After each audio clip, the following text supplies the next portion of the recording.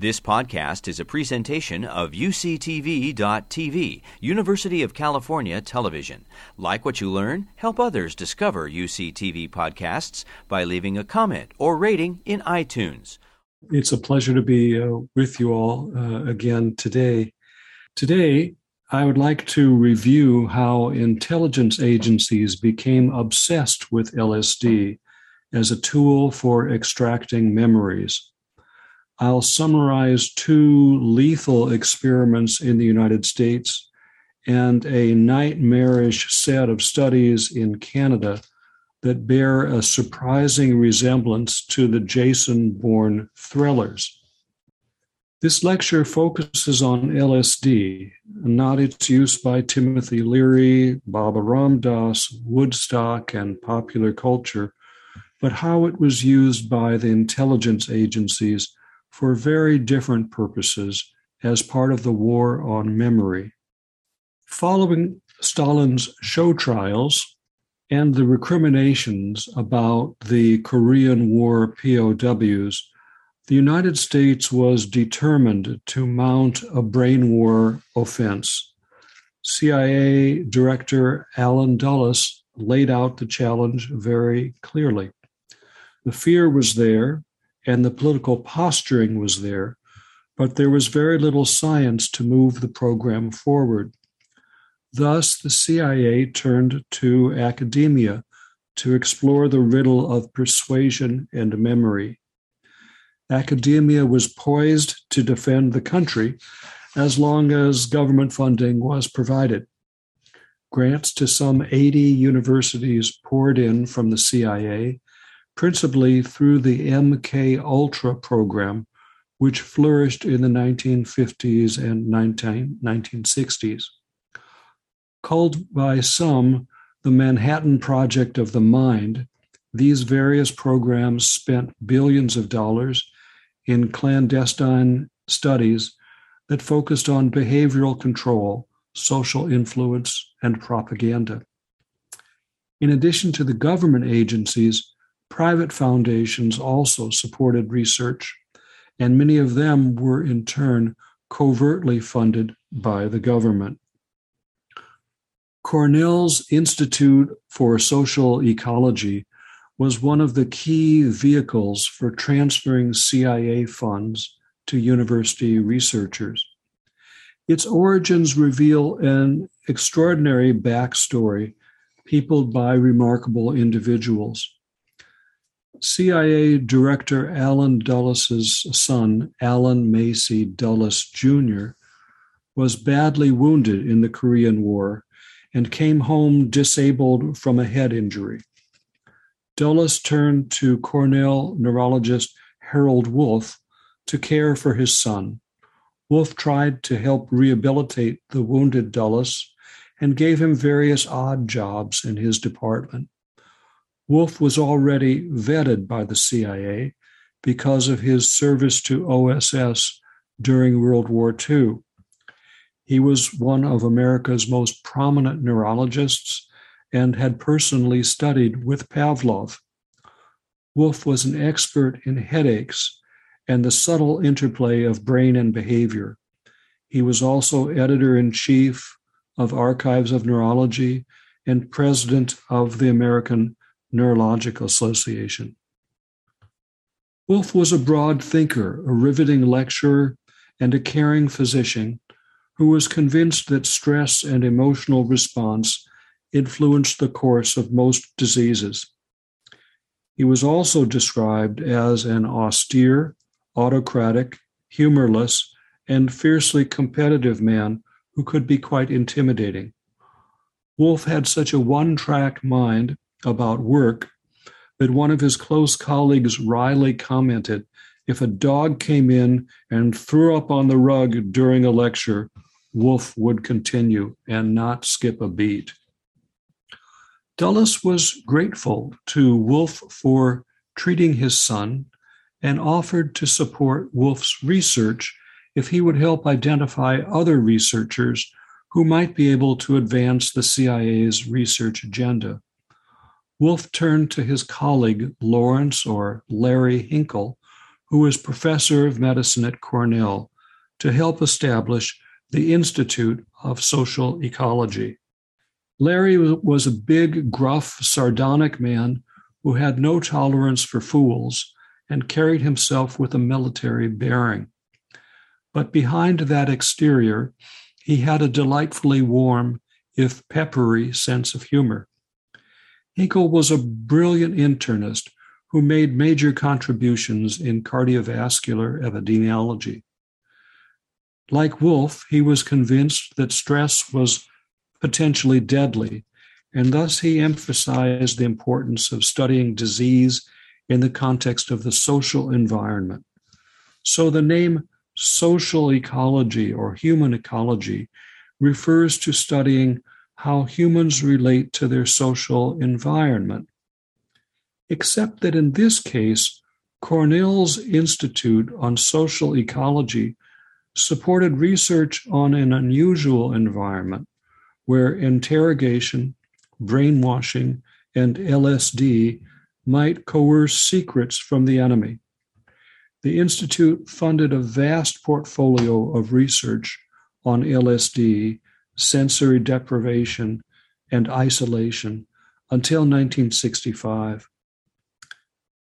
Hinkle became progressively disillusioned with the Social Ecology Institute, complaining that the CIA was increasingly in the driver's seat and focused on their own operational problems and not on basic research about human ecology. Furthermore, Hinkle had some reservations about some of the CIA staff who were detailed to the Institute, and Hinkle left the board. A letter from intelligence operative George White to Dr. Wolff perfectly encapsulates Hinkle's concerns about the agency men they were working with. White wrote, "What is the possibility of working out a graph indicating the state of panic of the enemy based upon the varying degree of pressure used?" Wolff replied smoothly, "Yours is a very provocative notion, and I'm sure it could be documented.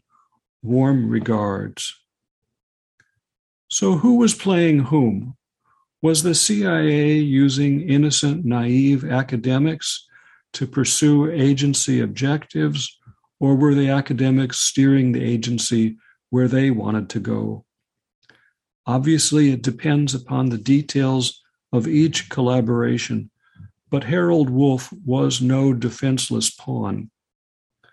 When Cornell, years later, started to assess the checkered history of the Institute, the review committee ruefully acknowledged how forceful Wolff was. The committee chair said, "From my own recollection, Harold Wolff was the kind of fellow who did exactly what he wanted to do. I don't think the CIA laid out any program for him. I couldn't imagine Harold being told what to do by the CIA."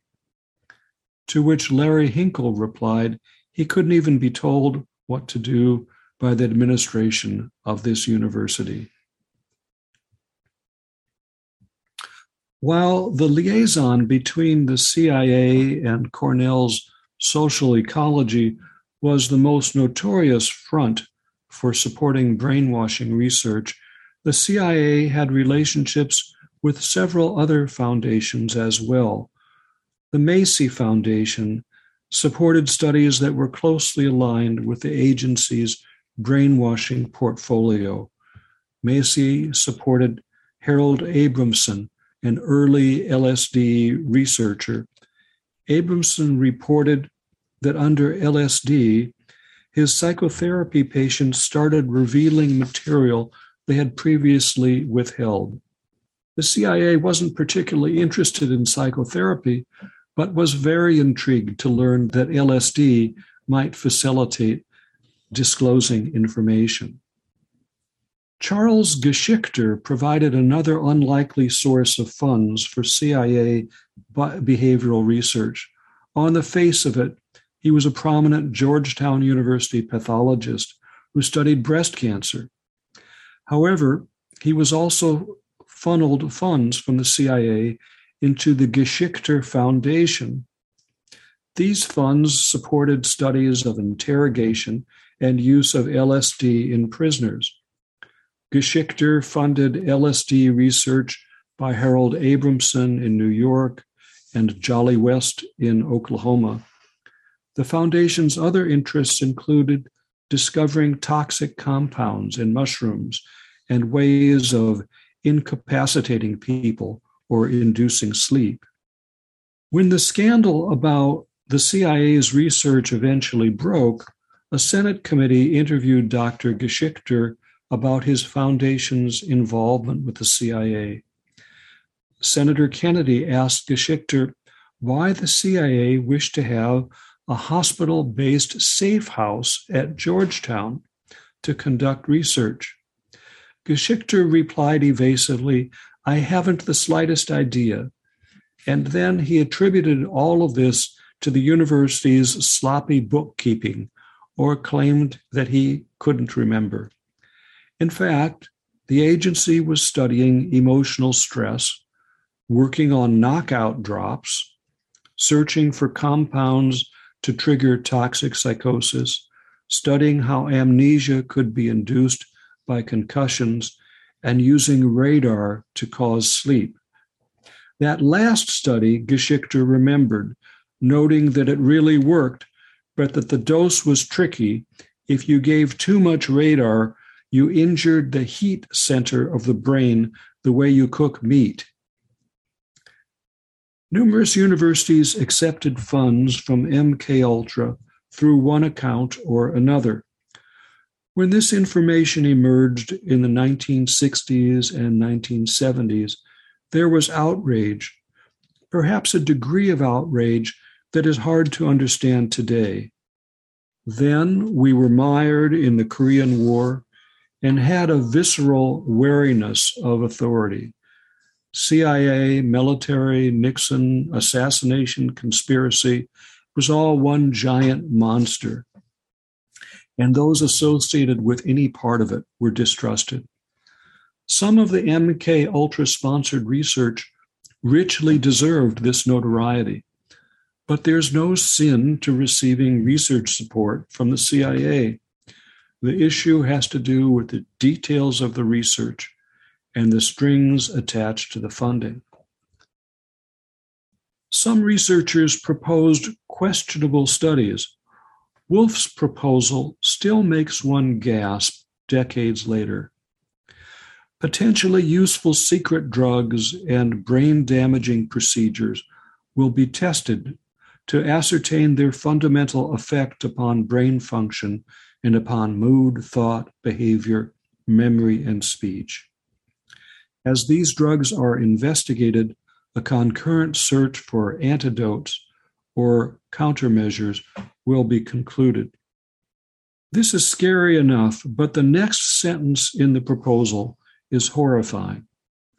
Where any of these studies involve potential harm to the subject, we expect the agency to make available suitable subjects and a proper place for the performance of necessary experiments.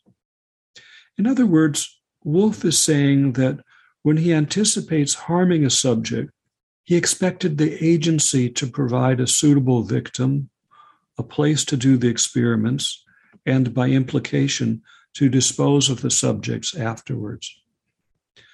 The CIA's portfolio of classified studies about hallucinogens was vast. It included projects that attempted to define the effective dose of LSD, how it could be surreptitiously administered, whether it could trigger psychosis or incapacitate or embarrass a government leader. MKUltra studies examined if one could develop tolerance for LSD or if an antidote could be administered. Throughout the United States, unwary people found themselves surreptitiously dosed, and the results were variously hilarity, enlightenment, panic, psychosis, and suicide.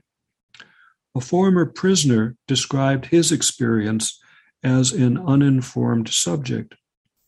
I didn't know what I was getting into. We kept getting handed a glass of what looked like water. Drink it, they said, and then blam, I don't know what. The roof and the sky exploded. Crazy things happen. I mean, really crazy, like not real, but happening. It was like I was in a jungle someplace with wild animals all around me, all these crazy beasts trying to kill me. One of the CIA's most colorful agents, George White, worked on many LSD projects with MK Ultra and Harold Abramson. A colleague described him saying that George could charm the hide off from a rabid dog. White was an old-school OSS agent whose rough and tumble persona appealed to the shady side of some American scientists.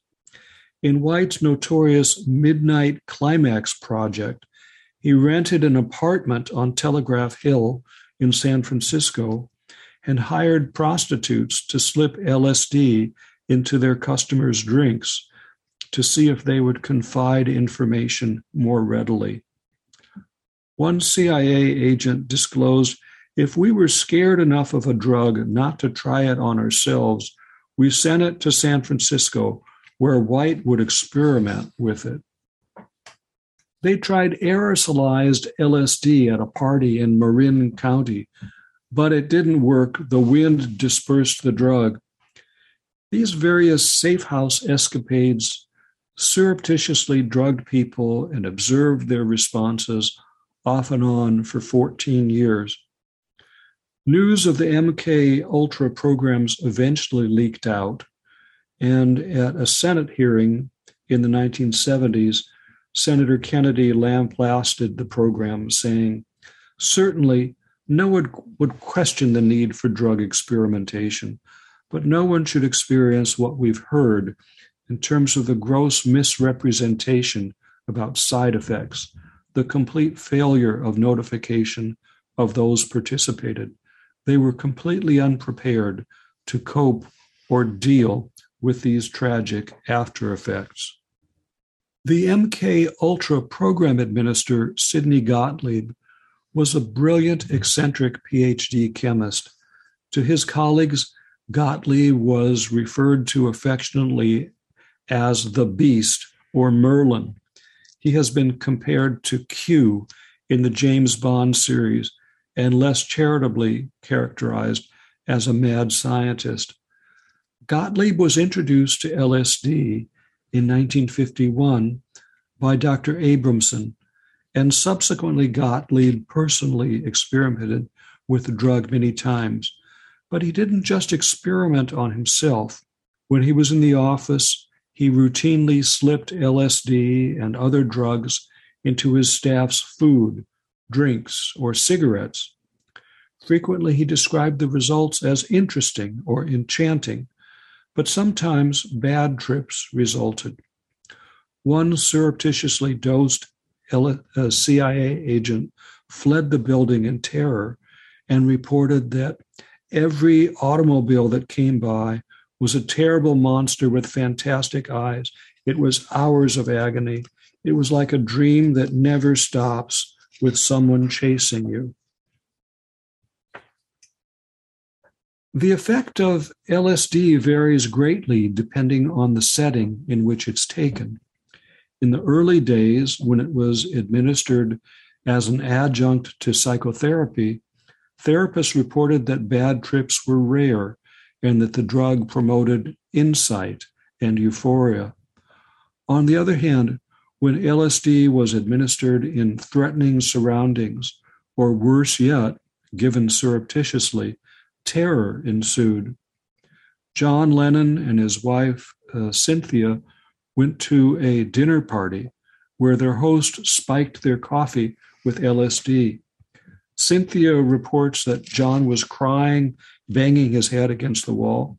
I tried to make myself sick and I couldn't. I tried to go to sleep and couldn't. It was like a nightmare that wouldn't stop. None of us got over it for 3 days. Gottlieb tried to explain the rationale for MK Ultra to Congress.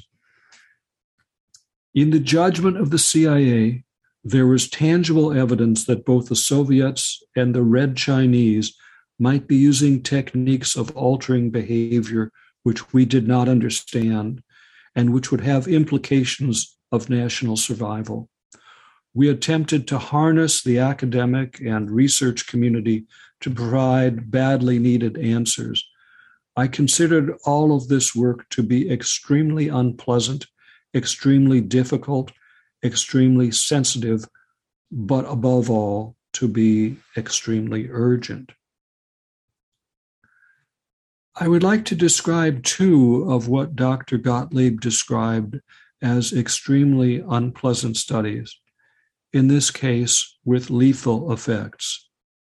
When I was a resident at Massachusetts General Hospital, I was fortunate to work with Chester Pierce, this tall, graying African-American psychiatrist, radiated humor, gentle warmth, and pragmatism. He was a font of stoic wisdom. Dr. Pierce and I had been talking about the capriciousness of funding our careers in the many blind alleys in research. It was a typical conversation about one of his favorite themes, the unpredictability of life itself, and the necessity of humility, at least until he brought up killing an elephant. While governments wanted to know if LSD could accelerate interrogation, scientists wondered if such drugs could provide a model for understanding psychosis, or if they could stimulate creativity. In fact, the whole field of psychiatry was mesmerized by the drug. How could a minute dose so profoundly disrupt attention and perception? What might that tell us about the origins of schizophrenia? The CIA wasn't particularly interested in the physiology of schizophrenia, but was very interested in drugs that might affect thinking and agitation. Now, back to the elephant. Male Asian elephants go through recurring bouts of musth once or twice a year, during which they become exceedingly aggressive. The Oklahoma City Zoo had a 14-year-old elephant named Tusco. Could LSD elicit musk-like behavior in Tusco? And could that teach us something about agitation? Thus, Chet, Pierce, Jolly West, and a veterinarian, Warren Thomas, designed their elephant experiment. On the day before administering LSD, they shot Tusco, the elephant, with a dart containing penicillin as a kind of placebo control. The elephant looked up in surprise, trumpeted in protest, and was restless for 2 or 3 minutes before returning to his typical day. The next day, they planned to give him LSD, but how much LSD? They already knew that a dose of 0.1 milligram of LSD could trigger hallucinations in humans, but no one had the slightest idea how much to give an elephant. You can't assume that because an elephant weighs 30 times as much as a human, that the dose should be 30 times larger. That's because species metabolize drugs differently. The researchers shot Tusco with a dart containing almost 3,000 times the human dose. They described what happened in an article in Science in 1962. Tusco began trumpeting and rushing around the pen. However, this time, his restlessness appeared to increase for 3 minutes after the injection. Then he stopped running and showed signs of marked incoordination. He began to sway. His hindquarters buckled, and it became increasingly difficult for him to maintain himself upright. 5 minutes, After the injection, he collapsed. In his private diary, Jolly West described how incredulous he felt while watching Tusco die. Jolly wrote, "Just shot him with the LSD. He whirled around to face the source of attack.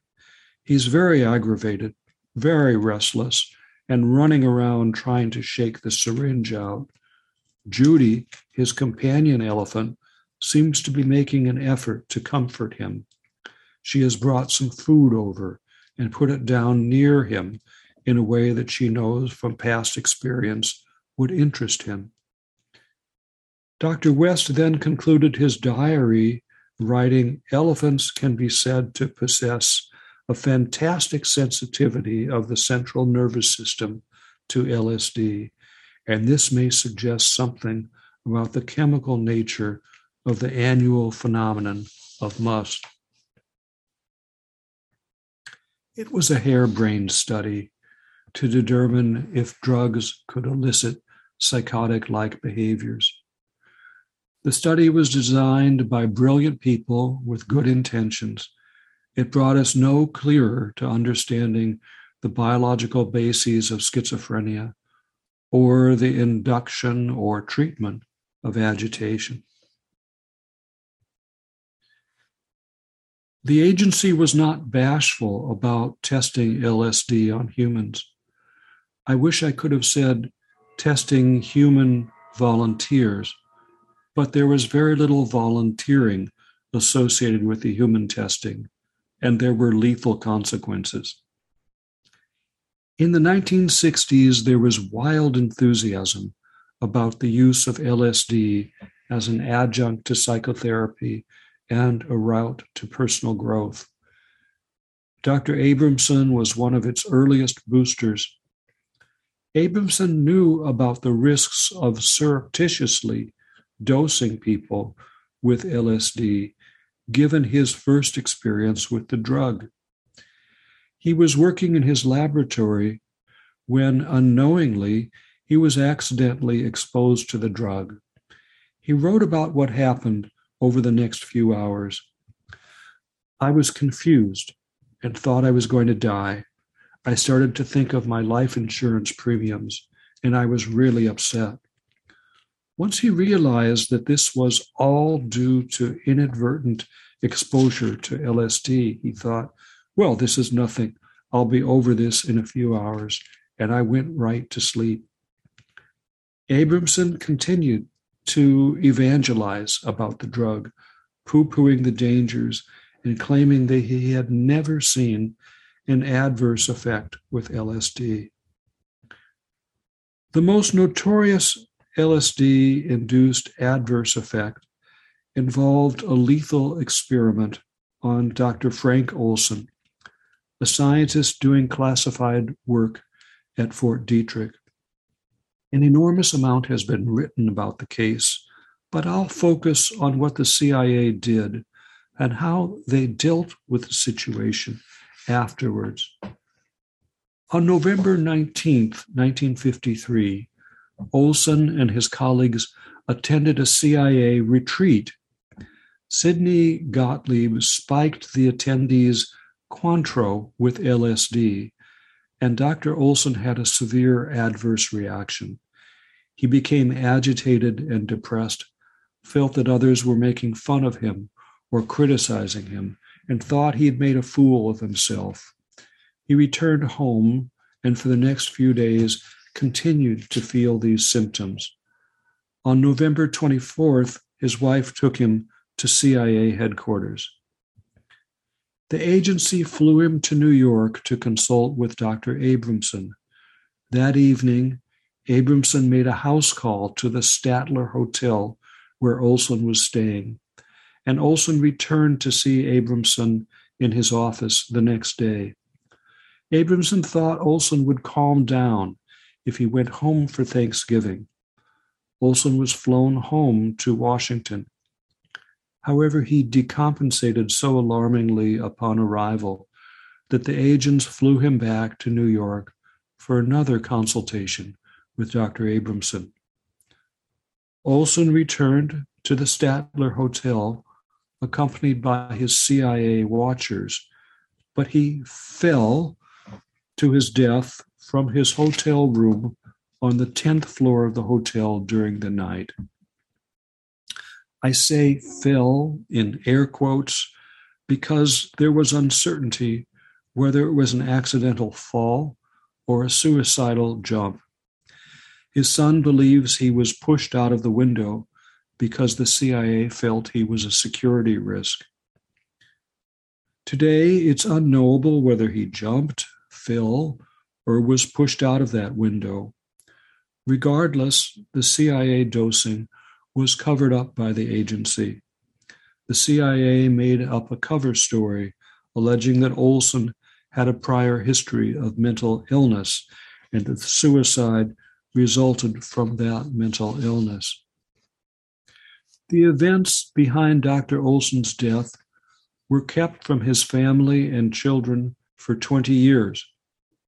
The CIA didn't tell the family about the covert LSD dosing, but merely reported that Olson had fallen or jumped out of the window, ostensibly in confusion or agitation.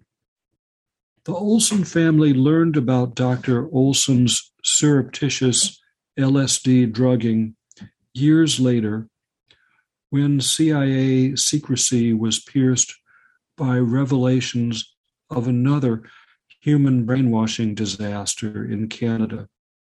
It seemed the agency couldn't help itself from asking questions like, how are memories shaped and erased?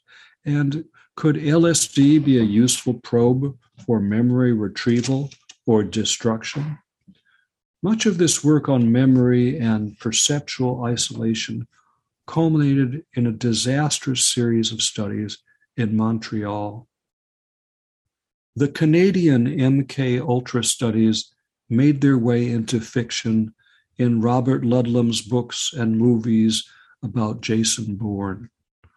According to Ludlum, the CIA had taken a young man who had great personal unhappiness, brought him to a special institution where a kindly psychiatrist wiped all memories from his brain and then reprogrammed him to become Jason Bourne, the consummate assassin.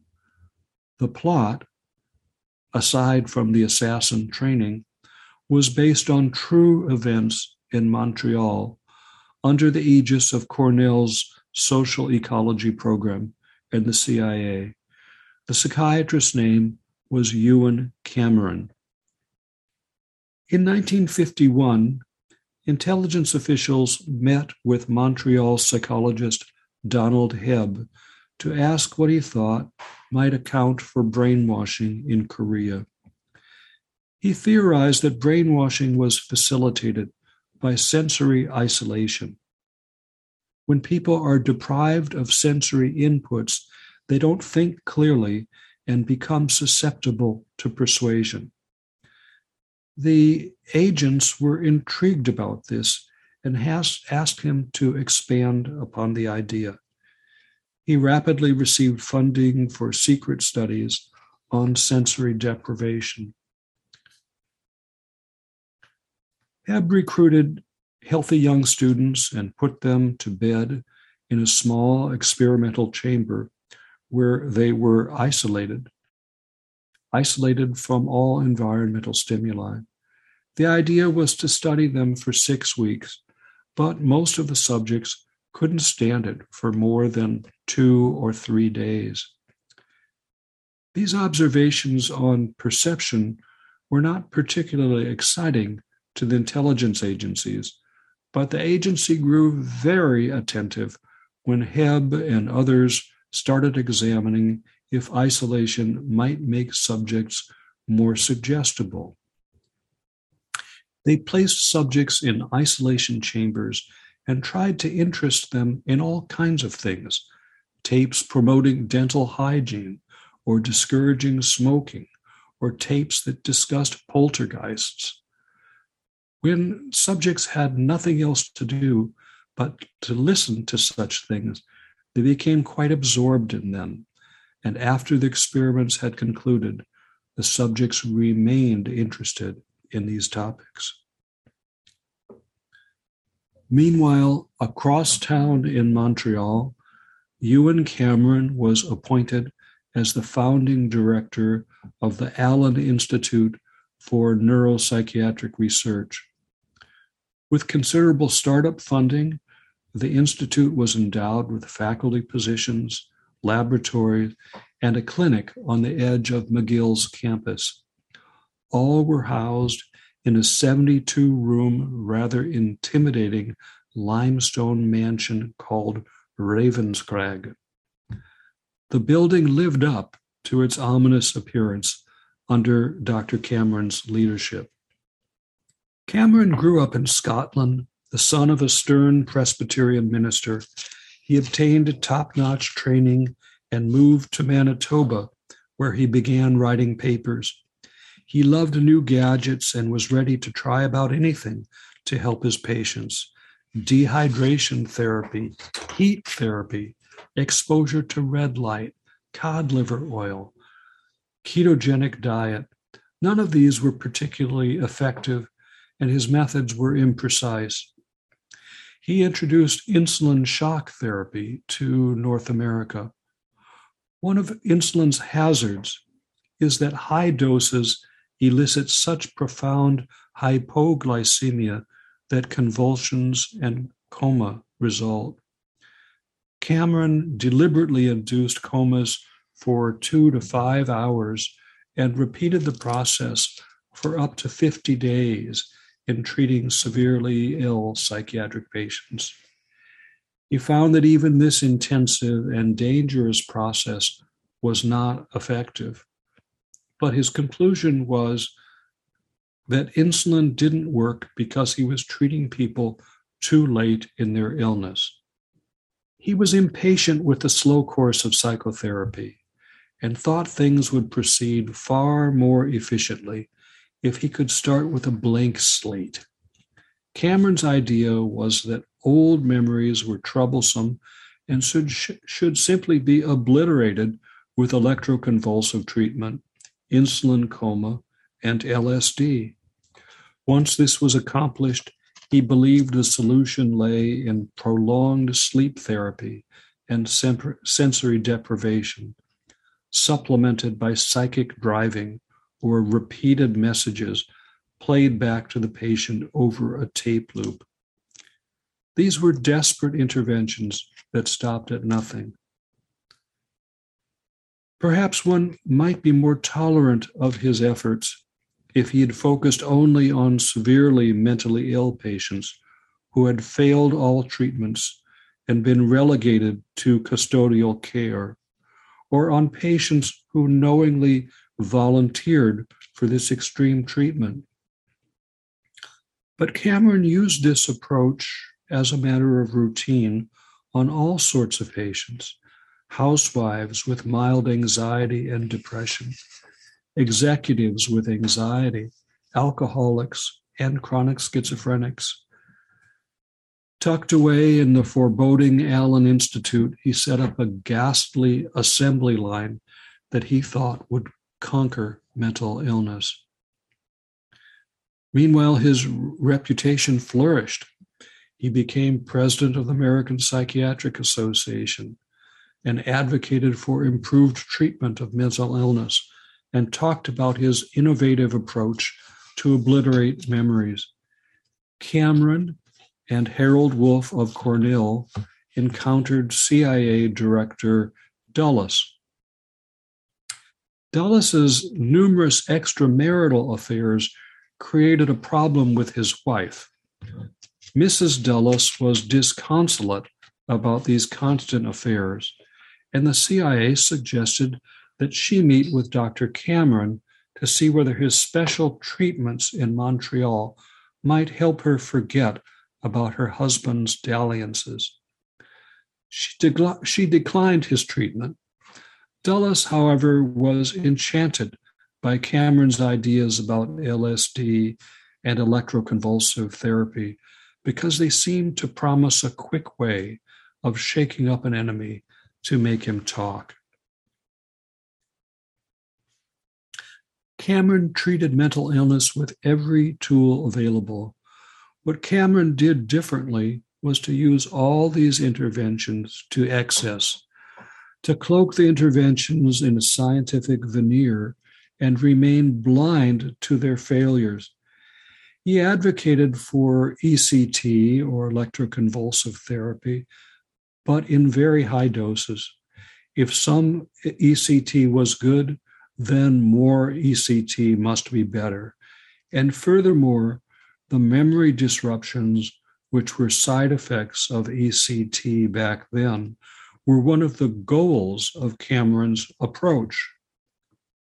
He administered hundreds of ECT shocks to some patients and supplemented the ECT with insulin coma.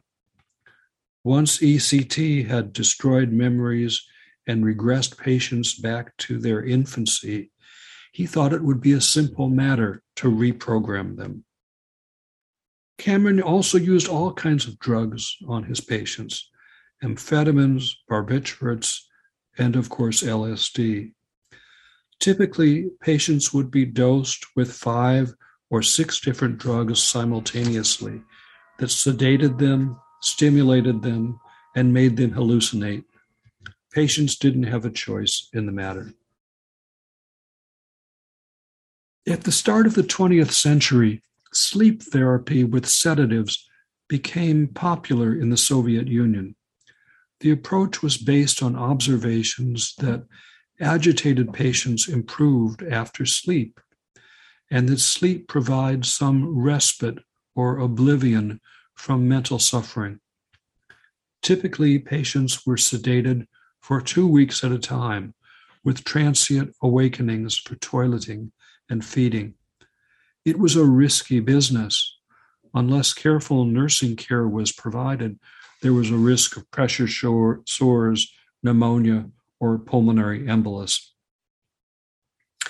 At the Allen Institute, sleep was maintained with a mixture of drugs.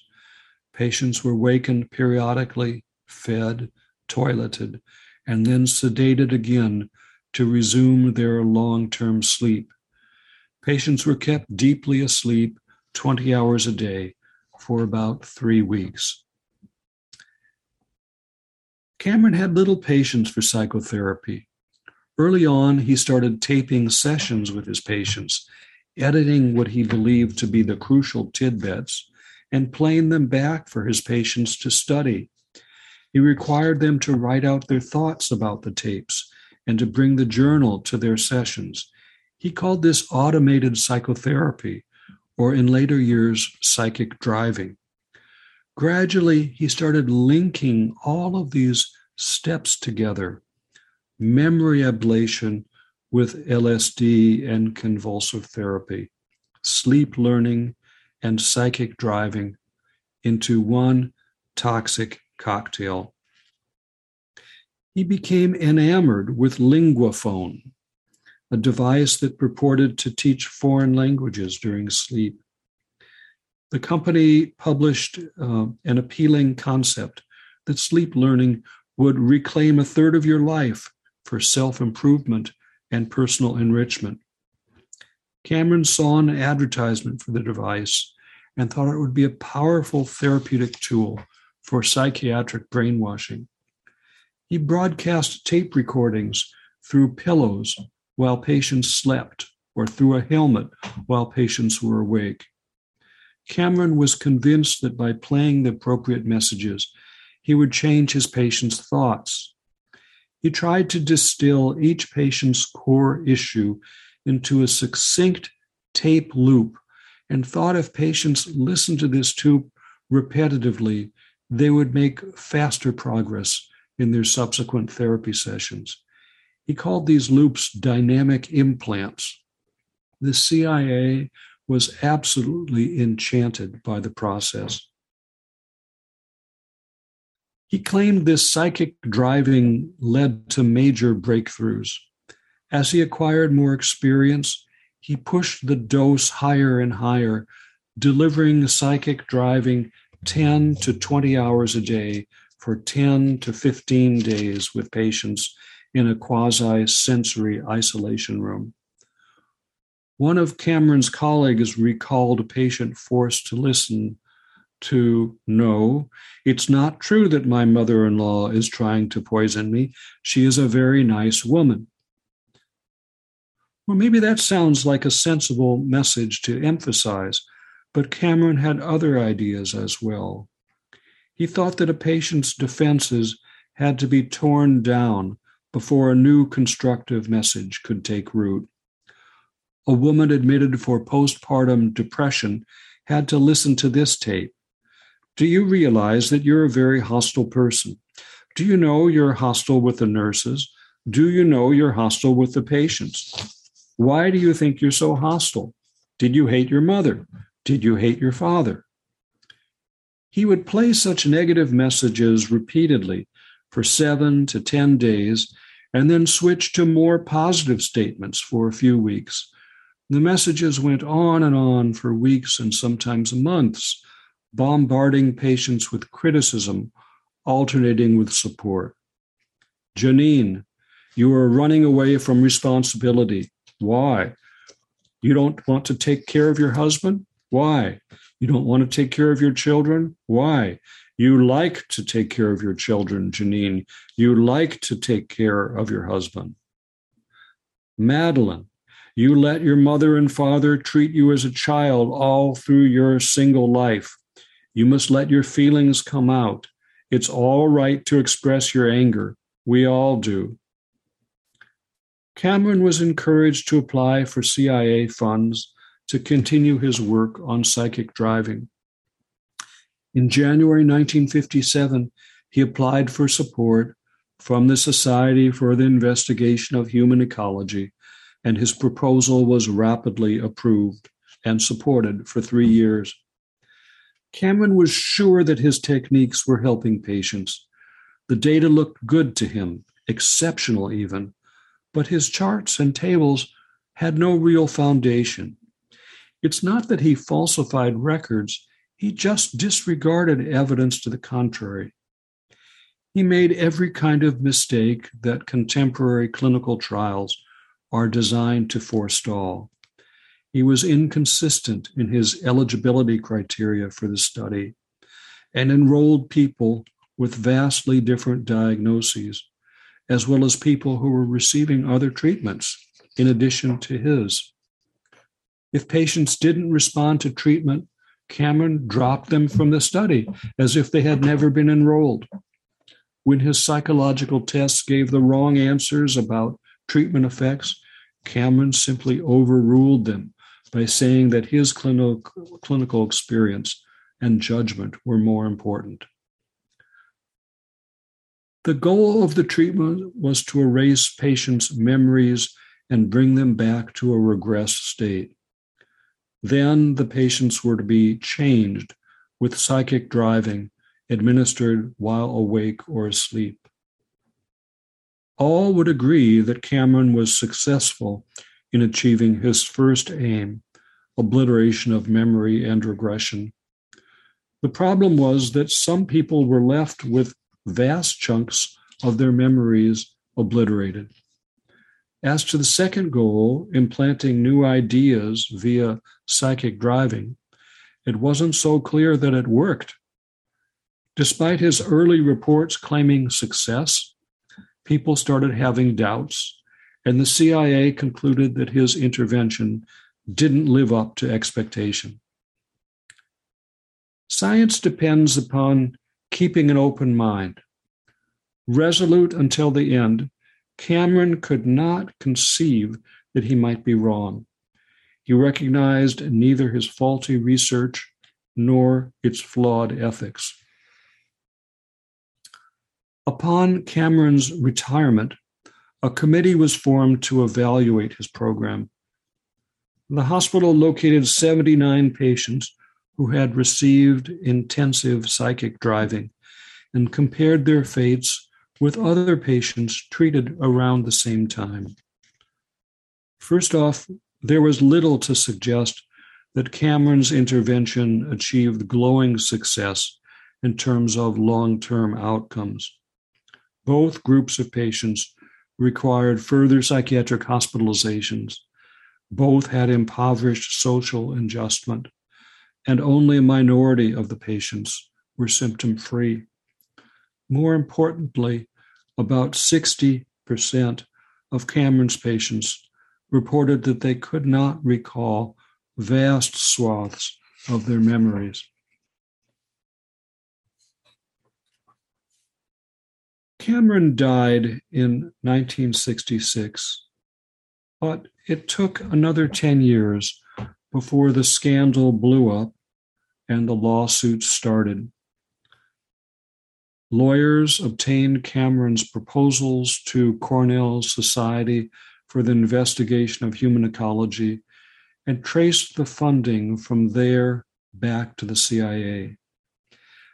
That CIA connection infuriated people, but ultimately it was Cameron's application itself that was so damning.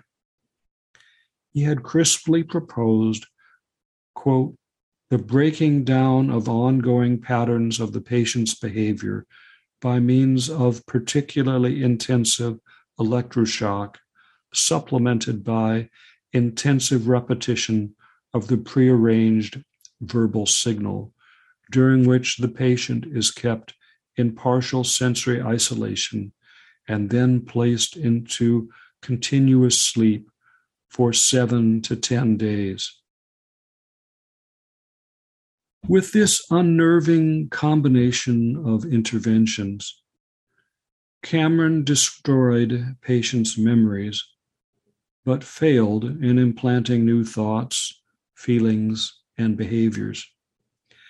Instead of having a powerful secret weapon to use against enemies, the CIA was itself targeted with litigation and bad publicity. We did learn an enormous amount about LSD and learned how to disrupt memories with high doses of convulsive therapies and LSD, but the work didn't lead to extracting secrets from the enemy or persuading them to defect. The LSD war on memories was over. Thank you for your attention.